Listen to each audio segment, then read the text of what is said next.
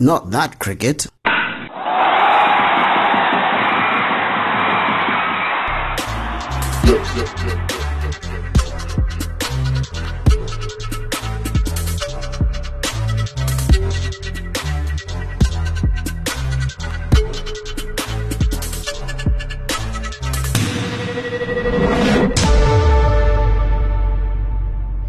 Hello there, it is the Clubhouse End Podcast. The name is Larry Kwirirai, where I talk to you about all things Zimbabwe cricket. And it's the second episode. Have I got an action-packed show for you? As I say, new episodes, new fun things to talk about. And first of all, just to tell you what we're going to run down for today. Sikandar Raza talks about his double century.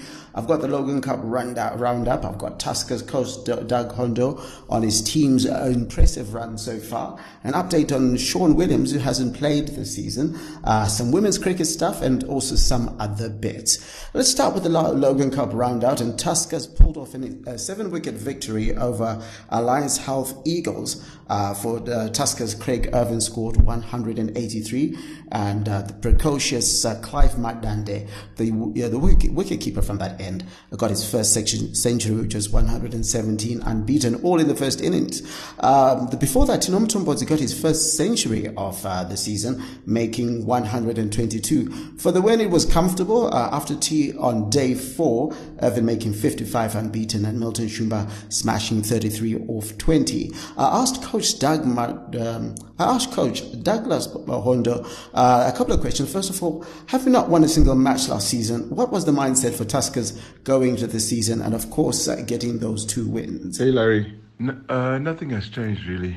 Our mindset is still the same. We're a team that grinds out the opposition. It's just that this season we are getting more performances from more people. That's attributed to the win, to the 2 wins. We're getting the bowlers to bowl teams out twice. That's a plus. So that's the difference. It's been a process, a long process of getting guys to get to play this way. So the no wins from last season is still part of that process. And this season has brought up some wins, and hopefully we'll carry on when the 4-day season starts again. And Tanunu Ramakoni has been a revelation. Can you tell us about him? Tanu Makoni is a gritty, skillful player. This season he's gone away in the off season, added some more shots to his repertoire. That's why you see him in the runs now. But he's always been gritty, skillful, but now he's got a few more shots. And thirdly, how important is it for old heads such as Craig Irvin and Ainsley to do the business and as far as the team is concerned? Craig has always turned up. Hey, he's one of those guys that when he gets in, he scores big. But this season he's being supported, as you said earlier. Tanu got some runs. Clive Madande he's another talented youngster coming up. He got some runs. Mr. Nkosana, he's chipping in with some 40s. Would like to see him convert that. And then Ainsley on the bowling, he got a 6-fer for us. We also got Ernest Masuku with 2 5-fers so far. Luke Jongwe had bowled a brilliant spell against Eagles. And Charlton Chuma chipped in with 2 vital wickets early on day 4. So the old heads supported by the more experienced guys is looking good for us. And finally, what's going on with Sean Williams? I've not seen him out in the park so far this season. Sean was set to play in the last game, but was ruled out by the doc in the morning of the first day. Hopefully he'll be back for us for the Pro 50s. But yeah, he was set to play in the last game. So there you have it. You've heard it exclusively here on the Clubhouse End Podcast. Sean Williams, I know there's a lot of speculation out there. some people say maybe he's gone into retirement again and all that sort of thing. It is. Yeah, I mean, I just don't see a situation where Sean Williams is going to leave the game anytime soon. He's one of the stalwarts of the game. He's much loved and he's much taken care of. If you look at it in as far as his development, Sean Williams has had his best numbers under Lauchand Rajput, who got his new spanking new contract recently. There still has not been any communication from Zimbabwe Cricket. And as far as that situation is concerned, as soon as I get it, I'll put it out to you. I'll even try to get an interview with the coach, maybe. Yeah, we'll try and get something happening. But yeah, so that's where we are at the moment. Sean Williams is available, but I'm very impressed with Craig Irvin. He's just, when he gets down far out, I think he's the best batsman in Zimbabwe at the moment, and one of the best to have come out of the country. And for someone who's like 36 right now, he just keeps scoring. He just keeps achieving. He's got very little time for all sorts of things that may come up, like getting involved in all sorts of crazy situations and so forth. He's just really a guy who just does his cricketing, puts his head down, goes home to his wife and kid and stuff like that. He's just your consummate professional, and he does a lot of his talking with the bat. On the other side of town, because that wasn't the only Logan Cup match that was happening, there's a draw between Mountaineers and Southern Rocks. But before I talk about Alliance Health Mountaineers and Southern Rocks, what's going on with Alliance Health Eagles? After the first two matches, they thought it looked like they were going to run away with this. Stuart Sikandari's side, and it was based on their very effective batting lineup. And Tanaka Chivanga took another 5-4 this season, so that's some impressive cricketing from him this particular season. I just don't know what's happened with them, why they've fallen off a little bit. They've still got a bit of stuff happening with young Wesley Madevere getting runs in there, but they just somehow not putting it together, and they lost the last two matches after winning the first two. Hopefully they turn it around and get a bit more competitive. On the other side of town, it was a draw between Mountaineers and Southern Rocks. Rocks are the defending champions, whilst Mountaineers were the winners before that. Of course, like I told you before, Mountaineers are coached by Zimbabwean legend Dave Houghton. Sikandar Raza of Rocks picked up his second double century in first-class cricket. More from him in a minute. Roy Kaia got his second century of the season. For Mountaineers, Englishman Ben Compton made his debut in first-class cricket in the Logan Cup, no less, and he got his first 50 in first-class cricket. Then PJ Moore, who is also at Mountaineers, scored 81. But the star of the show is Sikandar Raza, and I asked him first of by the way, his number was 226. How do you feel getting your second double century in first-class cricket? Hi Larry, listen, it's always nice to get 100 and more so to get a second double 10 of my career. It's quite pleasing, humbling, to be honest. I remember going to bed at 83 and having breakfast with my father, and he was like, listen son, everyone's getting 100, so it would be nice if you can get a double 100, and that will send a strong message out as well. So he was praying for me, my mother was praying for me, and I tried and put my head down and try and do as well as I can, as I do in every game. And alhamdulillah, this time I was lucky enough to get a double 100. Do you feel it makes a statement for some who feel the older players can't make the runs anymore? For me, it wasn't about making a statement to those who feel like older players are not valuable or they can't make runs anymore. Because for me, their values, their opinion do not matter to me. If a senior player or players are not valued in an organization, then best of luck to the organization. Or if senior player or players are not valued by certain individuals, in or outside the organization, then clearly they do not have much knowledge about the game and things like that.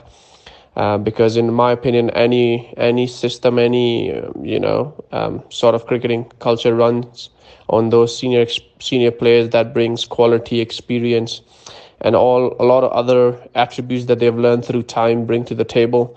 Not only that, what is also important to have senior players not just performing, Also making sure that junior guys are performing around them, sharing those little things that help when the time and scoring gets tougher.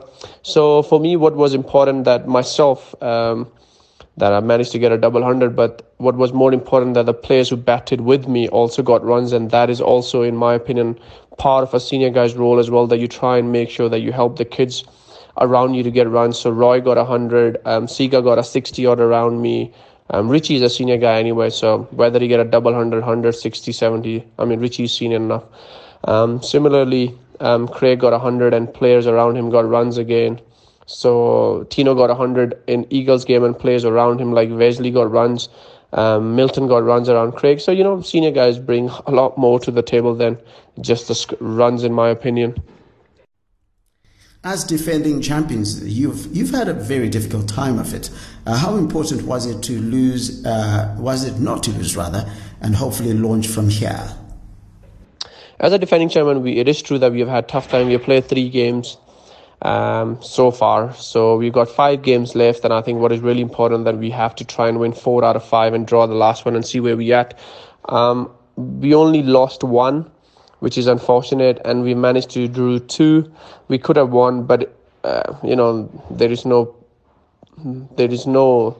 winning or losing draw and things like that. So a draw is just a draw. What was encouraging that in every game, from the first to the second to the third, the graph for the rocks was going up. So that was very pleasing.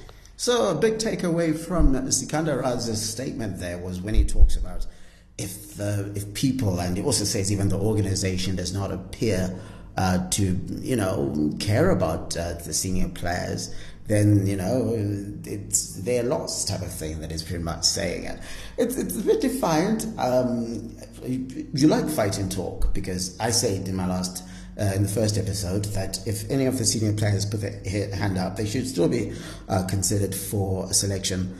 In the T20 format, of course, it seems as if Zimbabwe Cricket have gone and say that they're going to go with the kids, and that's what they've decided. And I suppose, if they've made that as a statement, then that's that. But I guess he's also saying that, look, there's some situations that young kids are not going to understand. And I guess it's up to people like Raza to show why they should be in there. If he goes into domestic T20 and makes the top number of runs, then nobody's going to ask questions. And for me, that was a big question for me when I asked him about the fact that the senior players making runs, is because you had some of the young kids getting their first hundreds and so forth during the season. Of course, guys like Roy K, Kaya, who are ever present in terms of runs, were making their runs, but it just shows a little difference and gives the selectors something to think about. If the youngster is making 100 and the senior is making a big 100, so your 180s, even just a 150 and 200 and above, then it shows that there is a fighting element within the cricketing squad, and because the value of the 100 must be a bit different. You know what I mean? I'm not saying that if a senior makes 105, it's not important for 105. But you kind of then show that you are a class apart, and saying that I've got all this experience that allows me to move and make bigger hundreds that the youngsters are coming through, so that you give them something to aspire to. And also in terms of the grading system and all that other stuff, then the youngsters stop thinking that they can be disrespectful to the older ones. I don't know. I mean, like I said, achievement and leadership for me are the two big things that are the differentiators when we talk about, status within teams and so forth.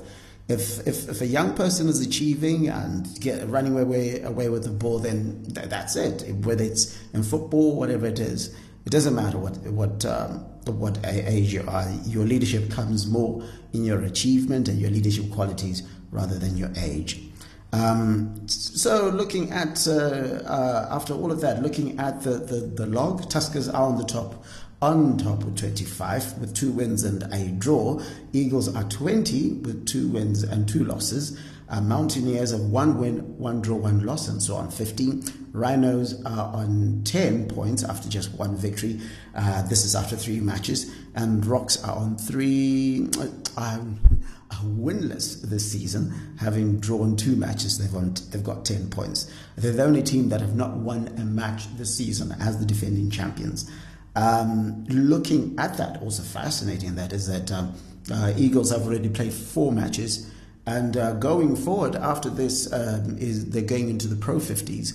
So there's going to be a bit of a break from the current format, I think, preparing for the ODIs and T20s that are coming towards the end of the year against Bangladesh. The 50 Pro 50 kicks off this coming Thursday with a match between who's playing? I think it is Tuskers versus Eagles in Mutare. And I had it on the notes somewhere. Tuskers versus Eagles in Mutare and Rocks versus Rhinos in Kwekwe. So the domestic matches are moving out of town, of course, with the women's qualifier coming in. Let's look at what the ratings are. Sikandar Raza expectedly then shoots to the top. And as far as most runs, with 378, Craig Irvin is on 363, Kudzama Unze is on 346, Wesley Madevero on 315, and to round off the top 5, we've got Tanunu Ramakodi of Tuskers, who's on 284. There have been 1200s this season, 5 of them coming in the last match day. Yeah, remember what I told you last season in 5 match days, and in 10 matches haven't been played, no less. There were only 400s, and that is in 20 innings. I mean, it might have been less than 20 innings. I should have counted that, but only 400s. So there's been a run fest this season. Sikandar Raza is at the top with the most the highest individual run of 226. Kuzama Wunze and Craig Irvin are on 183 each. Let's look at the top 5. I'm just looking for the top 5. I beg your pardon. The page is not going down. Number 4 is Richmond Mutumbane with 156. Tanunu Ramakoni with 129. Looking at the wicket taking, Ernest Masugu joins Brendan Mavuta with 18 wickets each at the top, followed behind by Tanaka Chiranga, who's on 17, Wellington Masakadza, who's on 16, and Tapiwa Mfuza, who's on 14.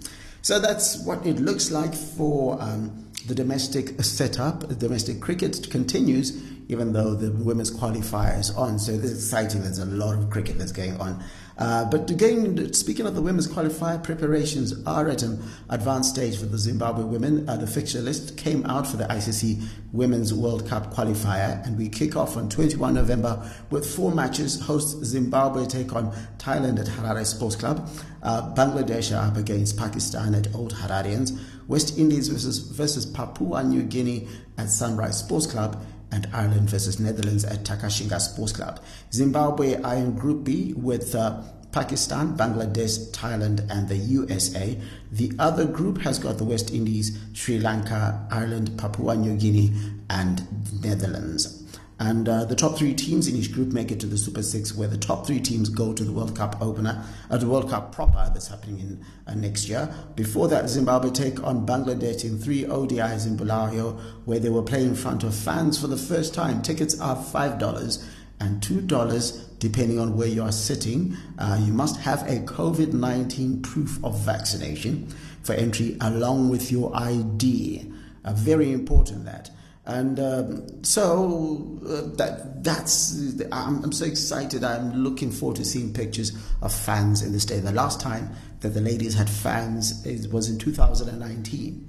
So it might come as a culture shock for some of them, because for the last 18, 20 months, they've not played. In fact, the last it'll be 24 months or so since they played in front of fans. So it might come as a culture shock for some of them.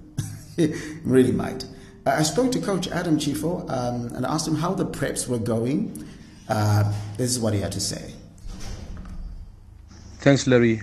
Well, the preparations are going very well. We started our practice on Tuesday. We have had time to have nets fielding, but most importantly, we have had a center week practice and the practice match against the development side, where we wanted to have a match situation. Otherwise, we're good.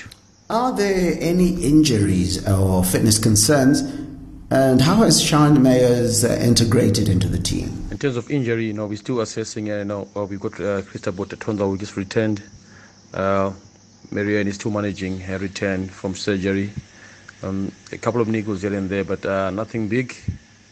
Otherwise, the players are in good form and good nick for the tournament. It's good for us to have Shan back. I mean, she's no stranger to the change room, and I'm happy. I mean, already she's in the change room and already gelled in with the rest of the players. Otherwise, it's good to have her back. And finally, what are you hoping to get out of this series? Obviously, this is the last part of our preparations before the big tournament. So, we're just looking to fine-tune all aspects in terms of all departments of the game, be it batting, bowling, and fielding. Just try and do check a few combinations here and there. But otherwise, we've done most of the work. We've done what we could have done with the time we had. We're just looking forward to the games now.